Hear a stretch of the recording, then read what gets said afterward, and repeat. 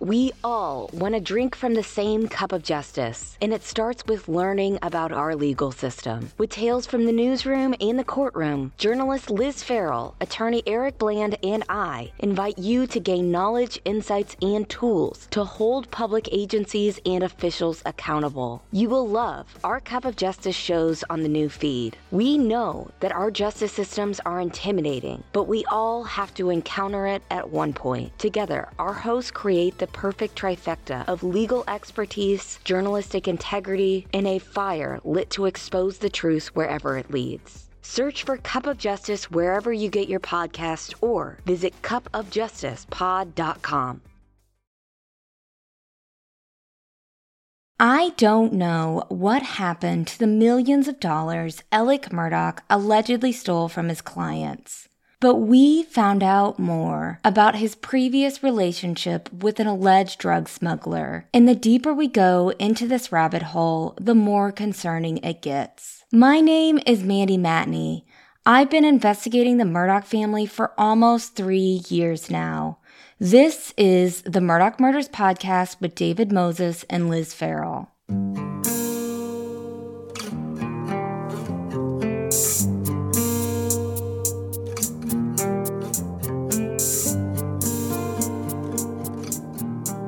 So up until this week, it has been noticeably quiet on the breaking news front surrounding the 7 investigations related to the Murdaugh family. But things are already heating up again, noticeably. I do believe, like many of you have said, and as much as I hate saying it, that we're only at the tip of the iceberg in this case, and we still have a really long way to go until all of the people involved are in handcuffs and the victims get the answers and the justice that they deserve. Until then, we're digging into property records and the Murdaugh's past as we look for answers to some of the biggest questions in this case.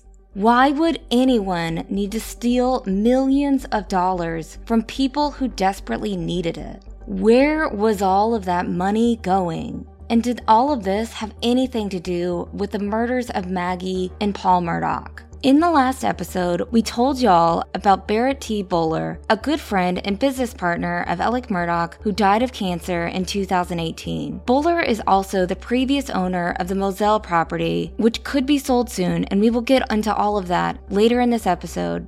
And the most important thing to know about Barrett T. Bowler is that he was a suspected drug trafficker who shared multiple coastal properties with Alec Murdaugh.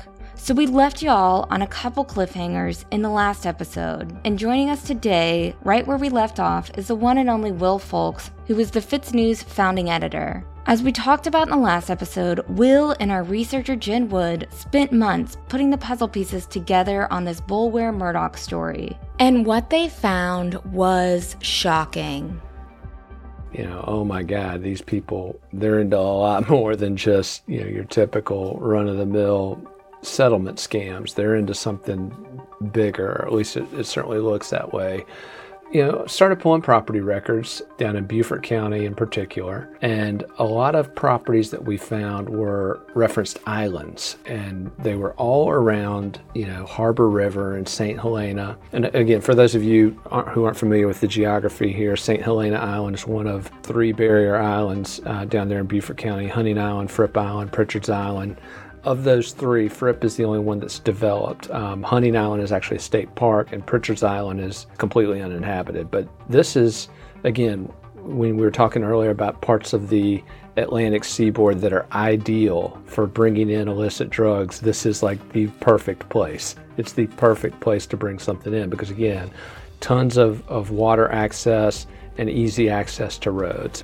Between 1998 and 2003, Murdaugh and Bowler purchased these properties under various partnerships. As time went on, they used more complex techniques in their business relationship to apparently conceal their ownership in properties. One of those examples would be creating LLCs to hide their involvement.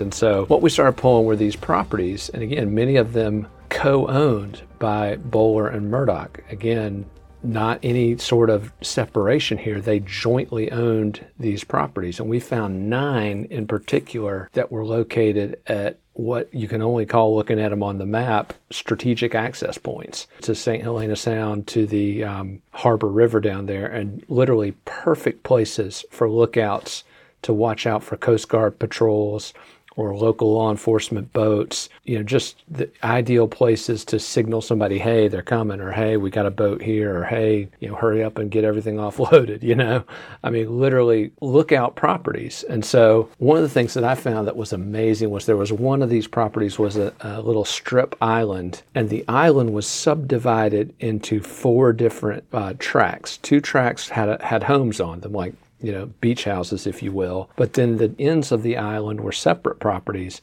and those were the ones that Bowler and Murdoch jointly owned. So it's like, what the hell are they doing buying this little tip of it just made absolutely no sense. And like Will said, these properties were perfect for drug smuggling, especially 18 years ago when the area was a lot less developed. I should say again that everything that Alec Murdoch touched should be looked at with a critical eye. Sure, these properties could have been used for hunting or fishing, but considering the players involved, all of this missing money, and these particular pieces of land that they chose, we have to look at this with a fine-tooth comb. These properties on St. Helena Island, for instance, cannot be seen from the road when driving on the island. The main road going along the water is set back about 2,000 feet, with woods blocking the view of the water. Many of the properties ended up with deep water dock access while they were owned by Murdoch and Boulware. If y'all are visual learners like me, check out the link in the description to look at the properties. And again, the properties are varying size. You've got some that are as big as 20 acres. One of them was like an island forest, which, by the way, would have been perfect for stashing stuff, various stuff. But then some of them were really small, 0.28 acres, that were basically listed as islands with boat access. And so we started plotting all these properties on the map, and once again, they all looked just like perfect lookout properties. And I started showing them to law enforcement friends. I started showing them to friends who are in the fishing business down there in the Low Country, started showing them to, attorneys who followed these sorts of operations. And they're like, yeah, there's literally only one reason to own these properties, and that is as lookouts. And then we also found a few properties that looked like offload sites. And again, there was one that was located near Village Creek, which is a little offshoot of the St. Helena Sound that cuts into St. Helena from the northwest. And this was, again, right off of US Highway 21. So it was like the perfect place to, again, offload whatever it is they're offloading and have ready access to that highway. And so I was very careful in reporting on this story, that I'm not saying he's using these properties for any particular purpose, but what is the purpose? And there's just really not much in the way of rational explanation other than they're part of some sort of smuggling operation. And then when you add that to the fact he co-owns them with Bowler, who's a guy who's clearly linked to that activity, the connection becomes even stronger.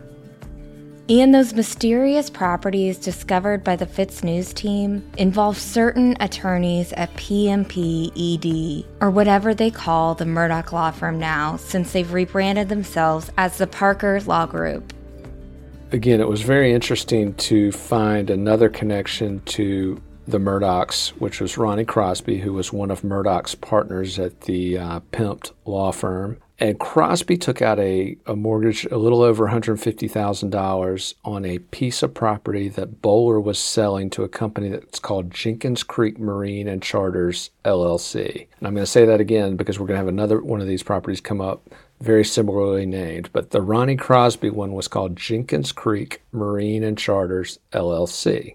So a year and a half later, there's another mortgage, almost an identical amount, a little over $150,000, was taken out on another piece of property that Bowler was selling. And this time the company was called Jenkins Creek Charters and Property Management. So again, very similar name, but a different company. Now, I started pulling some of the records on who these properties were owned by, And sure enough, Jenkins Creek Marine and Charters LLC, one of the owners is Alec Murdaugh. And so I'm looking at this signature on a piece of paper that one of the researchers had sent, and I'm kind of like, well, wait a minute. Surely he's just the registered agent. He's like the lawyer who signed off on it. But no, if you look under the line of the signature, it lists Alec Murdaugh as a member of this LLC. So he's literally one of the owners of these properties. And then again, Ronnie Crosby, the owner of one of the other properties. So we start looking at these two properties. It's like, well, wait a minute. What's the deal with these two companies? Why are they getting these two properties from Bowler? What's the purpose? So basically, Crosby loaned himself $150,000 twice through his LLCs on property that Bowler was selling, which is legal, but obviously raises a lot of questions. In total, there were 7 property transactions with Jenkins Creek Marine and Charters LLC between 2010 and as recently as September 2021. Now remember, Jenkins Creek Marine and Charters LLC was owned by Crosby and Alec Murdaugh. Also, we found financial transactions between Boulware and Crosby and other counties that don't appear to make any sense. And that's when we uncovered this jellyfish operation. And again, part of this has a legitimate connection. Jellyfish are apparently a delicacy in some parts of the East. There are folks who eat it, whether it's serve it as a salad. Apparently, you can serve it as in duck salad and with chicken. It's a delicacy. I actually did some extensive research on this because I was trying to figure out exactly what these people were up to. So there is a legitimate case to be made that you can export jellyfish for consumption in various Asian nations. That's accurate. Now, the process, though, is very involved. First of all, you got to catch them. Then you have to dry the jellyfish, and that process takes as long as 6 weeks. Basically, you have to cut the tentacles off the jellyfish. You have to dehydrate them, usually with salt, alum. It takes, again, a long time to do this, typically between 3 to 6 weeks. The proposed plan from the start of the operation was to harvest and clean the jellyfish at the Golden Dock Road site, which was on the water, put them in a truck, and transfer them to Williams Farm in Islandton for processing. Islandton, y'all should recognize because it's a super tiny town where Moselle is located, population 44. And so the properties that the Murdaughs were connected to, and when I say the Murdaughs, I mean Alec and Ronnie Crosby, the properties that they owned were 2 docks that were offloading jellyfish. And there was a company called Millenarian which owned the operation that was going to process these jellyfish, but the Murdaugh, whether it was Alec or Ronnie Crosby, they owned the properties. So it was sort of a partnership, if you will.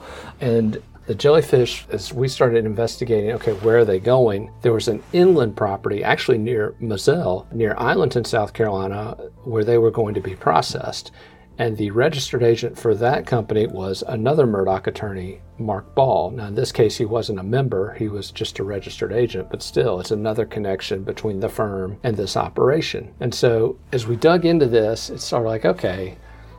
So what Will is saying here is that Mark Ball, an attorney who works at the Murdaugh law firm, was the registered agent of the Islandton, South Carolina location called Williams Farms that was supposed to process the jellyfish. There was pushback with the jellyfish operation, as documented in the Island Packet newspaper several times in 2013. Locals were concerned mostly about environmental effects. But guess who represented Crosby's company as they fought county council for the rights to process the jellyfish? David Tedder, the current staff attorney for Jasper County, which borders Hampton and Beaufort County. Tedder was convicted of multiple drug charges during Operation Jackpot, which we discussed in the last episode. Tedder is the guy who represented the jellyfish operation in his fight against Beaufort County Council. However, the jellyfish company, whatever it was, apparently failed in 2014 after the South Carolina Department of Health and Environmental Control halted operations due to health code violations. The jellyfish processing plant suddenly ceased operations altogether after that.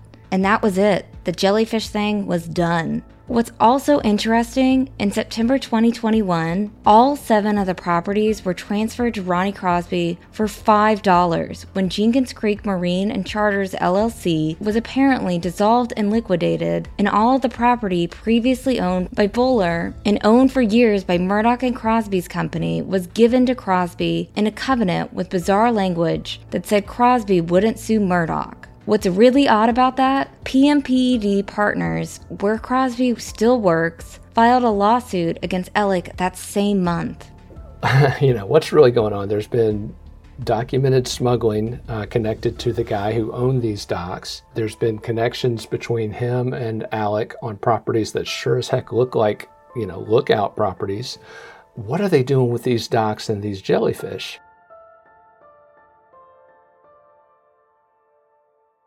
Uncovering all of this was shocking and led us to more and more rabbit holes. Will calls this the Jellyfish Gambit.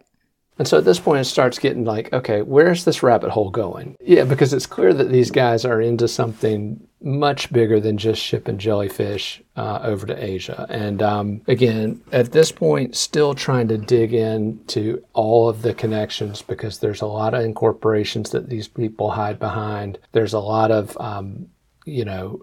export-import licenses and things that you have to track and find out, okay, is that a legitimate license? Who is the person who applied for the license? I mean, it's just a ton of research to get to the bottom of it. But again, at this point, we found at least one Chinese national that has ties to prior money laundering that was linked up with this jellyfish operation. It's like, wait a minute, this is just, and it's like everything with this story. It's like you look at a field of rabbit holes and you keep thinking, okay, well, one of these has got to be a dead end, right? But no, it's like there are no dead ends with this story, and it's crazy. And again, like the stuff in the 1980s, I'm not saying these guys are running drugs, okay? Again, I don't have any proof that they're running drugs, but the people who are involved in these companies, and again, whether that's Barrett Bowler or some of these Chinese nationals, they are. And so I think that the facts that we're looking at right now are certainly pointing to a particular conclusion. And again, at this point, it's just trying to follow the rabbit holes all the way to the bottom, which again, just takes time. And we'll be right back. Thank you for listening to the Murdoch Murders podcast, the show that started it all. These 93 episodes will take you on a journey of twists and turns, ups and downs, tears and belly laughs. In this first podcast, we expose the truth wherever it leads, give voice to victims, and get the story straight. We continue this mission with our newest evolution, True Sunlight. Luna Shark's True Sunlight podcast is the antithesis of true crime. True Sunlight values accuracy over access journalism. True Sunlight is shed with empathy, not exploitation. True Sunlight is the intersection of journalism, true crime, and systemic corruption. We continue to shed light on Stephen Smith's case and Alex Murdaugh's co-conspirators. But also, we like to take deep dives into other cases around the country. True Sunlight empowers listeners to understand their legal and judicial systems with our unique brand of pesky journalism. Listen to True Sunlight wherever you get your podcast or visit truesunlight.com to learn more.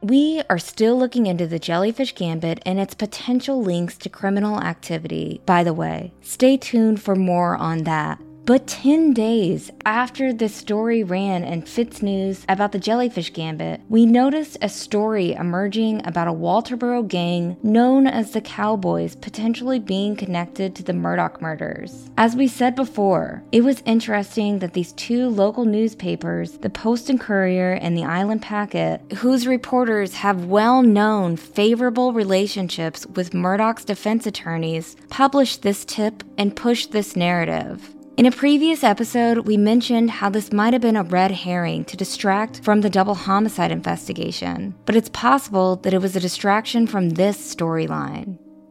And it was really interesting that that's when the Cowboys make their brief appearance on the stage as actors in this unfolding drama. And again, I don't know what the point of that was. I don't know whether or not that was a deflection tactic, like, oh, let's not look at the international drug smuggling operation that we could be looking at here. Let's focus on these gangbangers from Walterboro, you know. And again, I'm not saying that there weren't ties between the Murdochs and the Cowboys. I mean, there obviously were. And the grand jury, the statewide grand jury, is obviously investigating those. SLED is investigating those. But I think my point was, guys, let's not take our eye off the prize here. You know, if these guys are involved, it's going to be at a much lower level. So let's try to keep our eyes focused on the big picture. And again, I don't see much of a focus on the state level regarding some of these larger connections. I'm hoping that that's going to be something that the feds are going to look into or are looking into. I mean, obviously we know there's an extensive Murdoch investigation underway at the federal level, just as there are multiple investigations underway at the state level, and just hoping that somebody's pulling these threads, because my God, they need to be pulled. I asked Will if he was scared when he initially published the story about the bowlers and these connections to drug smuggling, which are showing that this investigation is heading into territory that none of us expected. Definitely a little bit. In fact, I was kind of relieved in January when the Island Packet newspaper, I guess 4 or 5 months after the fact, they published a report which indicated that the Supreme Court was investigating some of these connections. And again, we don't really know. The Supreme Court's not really a player in the investigation of the Murdochs. Their investigatory role is exclusively tied to suspending lawyers or disbarring lawyers, right? So that's literally all they can do as far as investigating, but they are looking into these connections. And so I'm not going to lie, it was nice, even though the Packet decided not to throw any love to Fitz News, shocker. It was nice to see another news outlet kind of start to talk about this a little bit. You know, and again, the context wasn't particularly encouraging because it's not exactly an entity that's got a lot of investigative pull. But the fact that, again, others are looking into this, yeah, that was kind of reassuring, because for a while it's like, yeah, kind of out there on my own on an island on this particular angle. But I'm glad to see that others are connecting some of these dots. And again, I think the dots are, it's not like this is a stretch. It's not like this is crazy speculation. I mean, the common property ownerships, the common incorporations, and just the nature of these properties and these assets and these operations. I mean, what else could it be? And then you add to all that the history of the family and the relations between the Murdochs and the Bowlers. And again, you just have to step back and look at it and say, what else could it be? And again, I'm just glad to see others starting to connect those dots.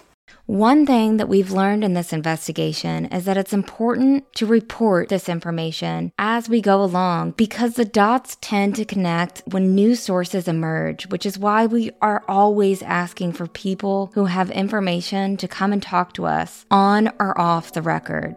Well, I think the main thing that I started to think about as these dots started to be connected, the main thing I thought about was, you know, wow, here's a potential rationale for what happened at Moselle. Because if you've got, you know, a family that's mixed up in this kind of activity, and again, it's all alleged at this point. It's not, they haven't been accused of any of this at this point formally, but, you know, if you've got a family that's mixed up in this kind of stuff, it would explain what we saw at Moselle back in June of 2021. It would be a rationale for that. And again, I don't know what they were into, but they were into something. And I think it was something that got out of their control. And again, with this family, for so long, it was just, you know, they did as they pleased. There was no scrutiny. There was no light on them. And obviously in 2019, in the aftermath of the boat crash, when Mallory Beach died, and again, you look at Mallory Beach's death, it's a tragedy of the first order, you know, to see a life cut short like that. But I will say this, the death of Mallory Beach is what really turned the light on. It turned the light on, and all of a sudden, this family was not able to move in the shadows any longer. Again, we don't know the narrative at this point. We don't know what led from that night in February to that night in June when Maggie and Paul Murdaugh were murdered. We don't know if are they connected.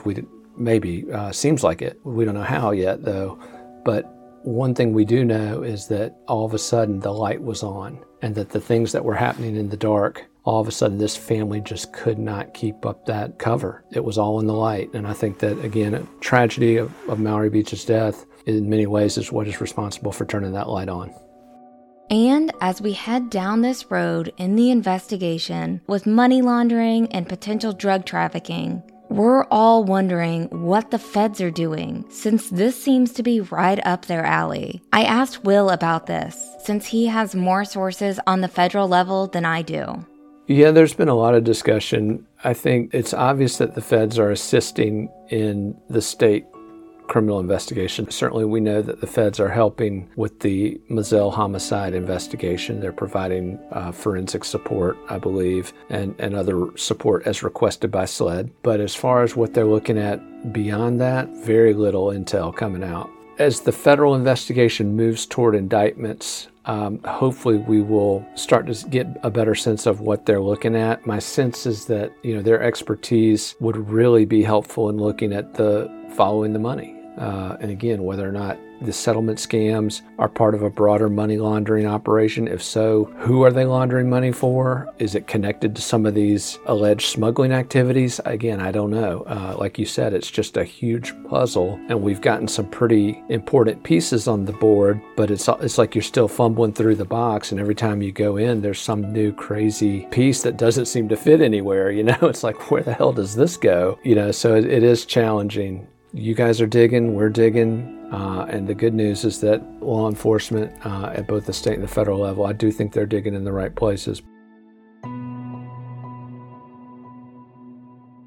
In December, Fitz News reported that Rhett DeHart, the acting U.S. Attorney for the South Carolina District, who is based in Charleston, would quietly step down at the end of the year. This is after multiple sources had told Will that there was a turf war happening between state and federal investigators, and that Rhett was repeatedly trying to insert himself into the investigation. Why would he do this? Apparently, there were backdoor deals being worked out by Alex attorneys and the feds. Anyone familiar with the Jeffrey Epstein case should be feeling the hair stand up on the back of their necks right about now. Before Julie K. Brown's amazing reporting at the Miami Herald, Epstein's attorneys had worked out a sweet deal at the federal level and then pressured state officials in Florida to honor it. Epstein had pleaded guilty to soliciting prostitutes. They weren't prostitutes, and served his time by basically having sleepovers at a local holding cell in Palm Beach. So, with Dick Harpootlian's close connections to the Biden administration, and Rhett DeHart's alleged willingness to entertain Harpootlian's wishes, some had strong suspicions that a similar flimsy deal might be hammered out for Alec. With Rhett gone, we're hearing that the federal investigation into Murdaugh might be heating up at a much faster pace. And this is a good thing, because there seems to be a lot of federal angles here. And we'll be right back.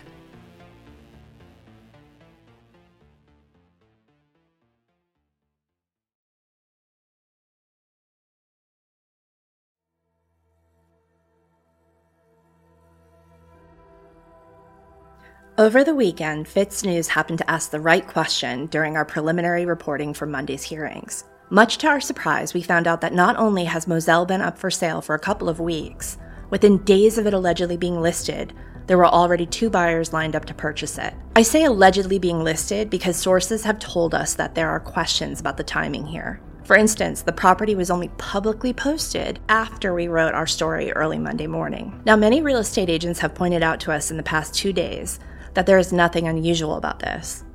I would agree with that under normal circumstances, but we are talking about the Murdaugh family and Palmetto State Bank here, so we can't assume that all lines are straight ones.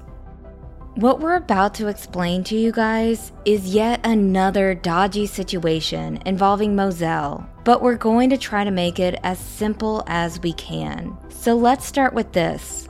The land belongs to Maggie's estate. It is being rebranded as Cross Swamp Farm, and according to the broker site, is priced at $3.9 million. The listing boasts dog kennels, which you know what happened at those dog kennels, and a rifle range, and easy river access. What it doesn't mention is a shady rural airstrip that we talked about in the last episode. Okay, so Alec is the beneficiary of Maggie's estate and would have been the executor of it. But Alec is in jail. And also, his assets are frozen. Anything he stands to gain from Maggie and Paul's estates would also be frozen.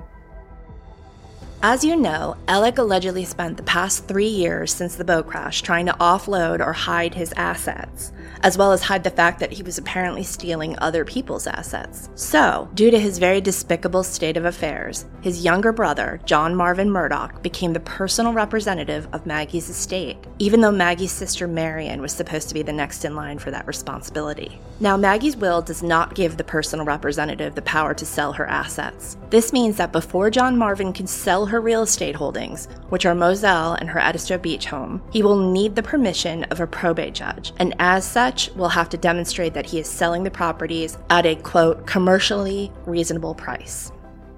Okay, we'll come back to that phrase and how it's going to mean different things to different people. But first, let's talk about the motives. Mark Tinsley, as you probably remember, is the attorney for the Beach family for Morgan Dowdy and Miley Altman, who were survivors of the 2019 boat crash. In September, Mark put a lien on both of Maggie's properties. He did this not only because there were suspicions about Alec hiding his assets, but like I said, Alec had just admitted to hiring a guy to murder him.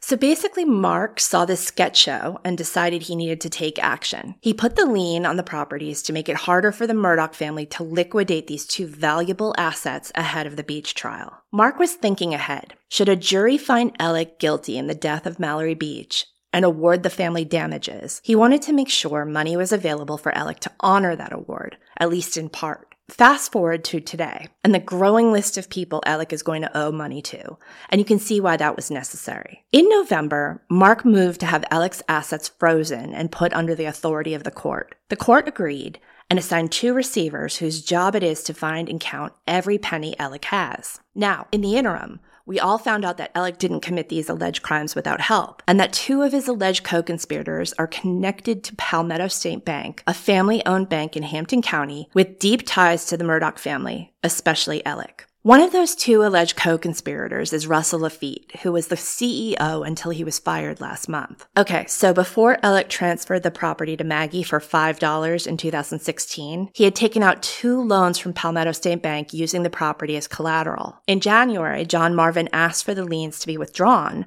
because Alec still owes Palmetto State Bank more than $2 million and is now at risk of defaulting on the loans and potentially losing the property that he doesn't even own. We'll have to discuss that mess on another day because this is yet another Moselle rabbit hole. Now, the motives. Any victim who stands to have a claim against Alec is going to want there to be as much money in the pot when all is said and done, right? So those advocating for victims want this property to sell at top dollar, regardless of how long that might take.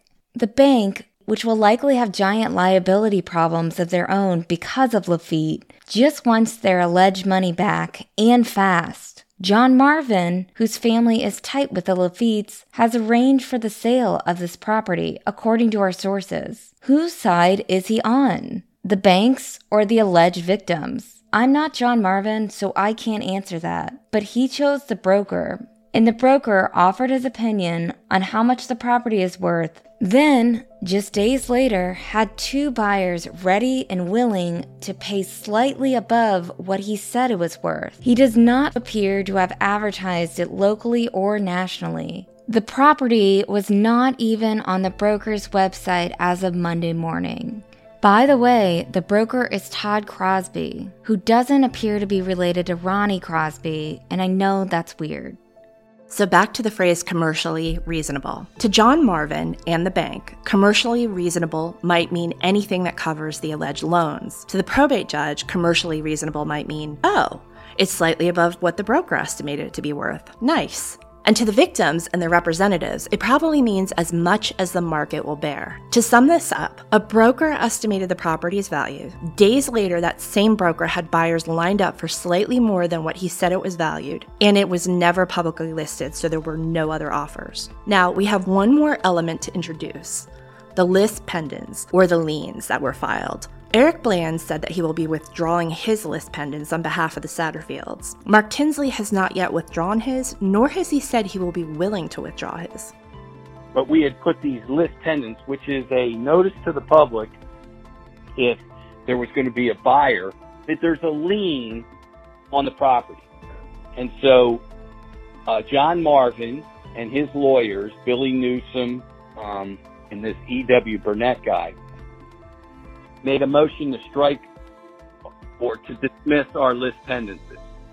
And we reached an agreement late last week with them that we would remove or dismiss the list pendants, the lien on the property, with the agreement that if the properties sell, once the bank is paid their bona fide note, whatever the bona fide note is owed on those properties, any remaining funds, they don't go to Maggie's estate. They don't go to John Marvin.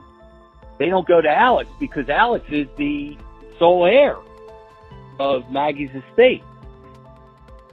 The net proceeds after the bank is paid has been agreed to go to the receiver.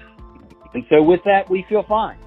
And like I said to you in my statement, it's time that other victims start to get their compensation and their justice. No, I haven't gotten the full measure of it, but I'm getting pretty close to the top of the cup for my clients, and I'm proud of that. But I also feel for Justin Brainberg's client, and I feel for Mark's client, Badger, and State Trooper. Those people need to get paid. Liz, it's hard to believe, but we're here on Valentine's Day, and my clients are the only clients that have received $1. From what I understand, the issue hanging Mark Tinsley up is the bank loans. Palmetto State Bank has tried to step far away from what its CEO allegedly did with Murdoch, saying that it was him, not us. But one of those things he did with Murdoch was to give Murdoch this alleged loan. I've been saying alleged loan all of this time because, well, do you blame me? How can anyone actually trust the particulars on this thing? You're probably wondering how Moselle can be sold given that there are all these liens on it, and given the receivership and how Alec's assets are frozen. So 1, Alec does not own Moselle. This is not one of his assets, therefore it is not frozen. 2, while a lien on the property is usually a deal breaker, the only thing standing between the property being sold is the probate judge. She just has to approve the sale price. So technically, if the buyers don't mind owning property with a lien on it, they're free to buy it. Back to our original point. This is why we think it's weird that the property was never advertised. And beyond that, everyone has every reason to be skeptical of any real estate dealing the Murdochs are involved in. The question is basically, who should the sale benefit the most? The broker, the bank, or the victims? You know whose side we're on. And for a bonus this week, we spoke with Eric Bland. Those of you following us on social media would know that the motions Dick Harpootlian and Jim Griffin filed back in November are going to be withdrawn. One of those motions was to remove Alec Murdoch from the Satterfield lawsuit because Dick and Jim said that the Satterfields had already gotten enough money from Alec's alleged co-conspirators, and therefore Alec didn't need to pitch in. The other one was to silence Eric Bland and punish him for speaking to the media, which mainly meant this podcast and Fitz News. Here's Eric with what happened with those motions. Well, I think it was obviously it was an arrow in Dick's quiver that he decided to play, which I thought was an inappropriate thing to do because I thought and do think that everything that I have said has been in accordance with the rules of professional conduct and under South Carolina law, correcting a false narrative that was put out there at different times by Alex's attorneys. But we've reached our agreement, which for me, it was about holding Alex accountable and getting him to acknowledge what he did. And once he got up on December 12th and, through Dick, acknowledged that he had wronged the boys in the Satterfield family and he was willing to confess judgment for $4.3 million. That's pretty much as we can do from a civil standpoint. So, I'll talk anytime somebody wants to ask me a question that's relevant to what's going on. But really, over the past month and a half, there hasn't been reason for me to talk. We asked Eric about the complaint that Dick, who again is a state senator, filed against him with the South Carolina Supreme Court's Office of Disciplinary Counsel in November. The complaint was basically an effort on Dick's part to compromise Eric's ability to practice law in South Carolina. And to put it simply, Eric Bland will not be silenced. No, but I have asked Dick and Jim to withdraw it. In light of the fact that they're withdrawing their gag order, I've asked them to notify the ODC either that they want their complaint withdrawn or at least to provide them notice that they're withdrawing the gag order. I think that once ODC finds out that they've withdrawn their gag order motion, that should have some persuasive effect. But I'm not scared of that, and it's not stopping me in the interim to talking. I haven't talked a lot, but the reason is there's not a lot for me to talk about. From September through December, there was, every day required a rapid response, but been kind of quiet until we see more charges, until others besides Alex are charged. There's not a lot for me to say. I mean, we struck hard, we struck early, we struck fast, and we struck effectively.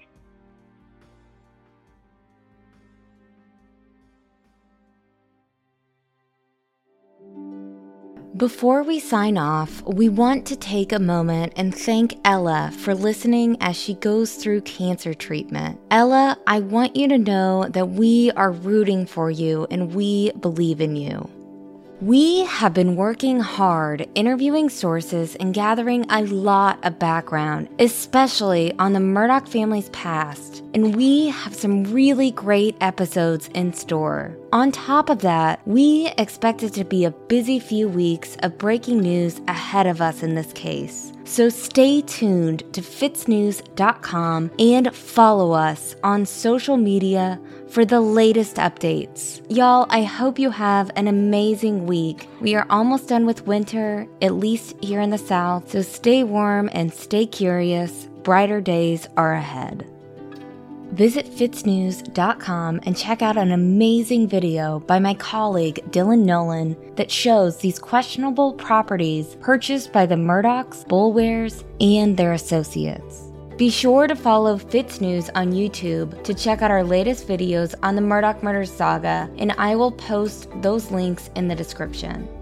We want to thank everyone who was able to support Hopeful Horizons in our Merch with a Mission campaign. Because of your sales, we are sending a big check to Hopeful Horizons, and that is a big deal. We decided to partner with Hopeful Horizons for our merch sales throughout March. So be sure to visit murdaughmurderspodcast.com/merch. 100% of the proceeds will go to Hopeful Horizons. Hopeful Horizons is a children's advocacy, domestic violence, and rape crisis center. Together, we can create safer communities by changing the culture of violence and offering a path to healing. Learn more at hopefulhorizons.com. The Murdaugh Murders podcast is created by me, Mandy Matney, and my fiance, David Moses. Our executive editor is Liz Farrell. Produced by Luna Shark Productions.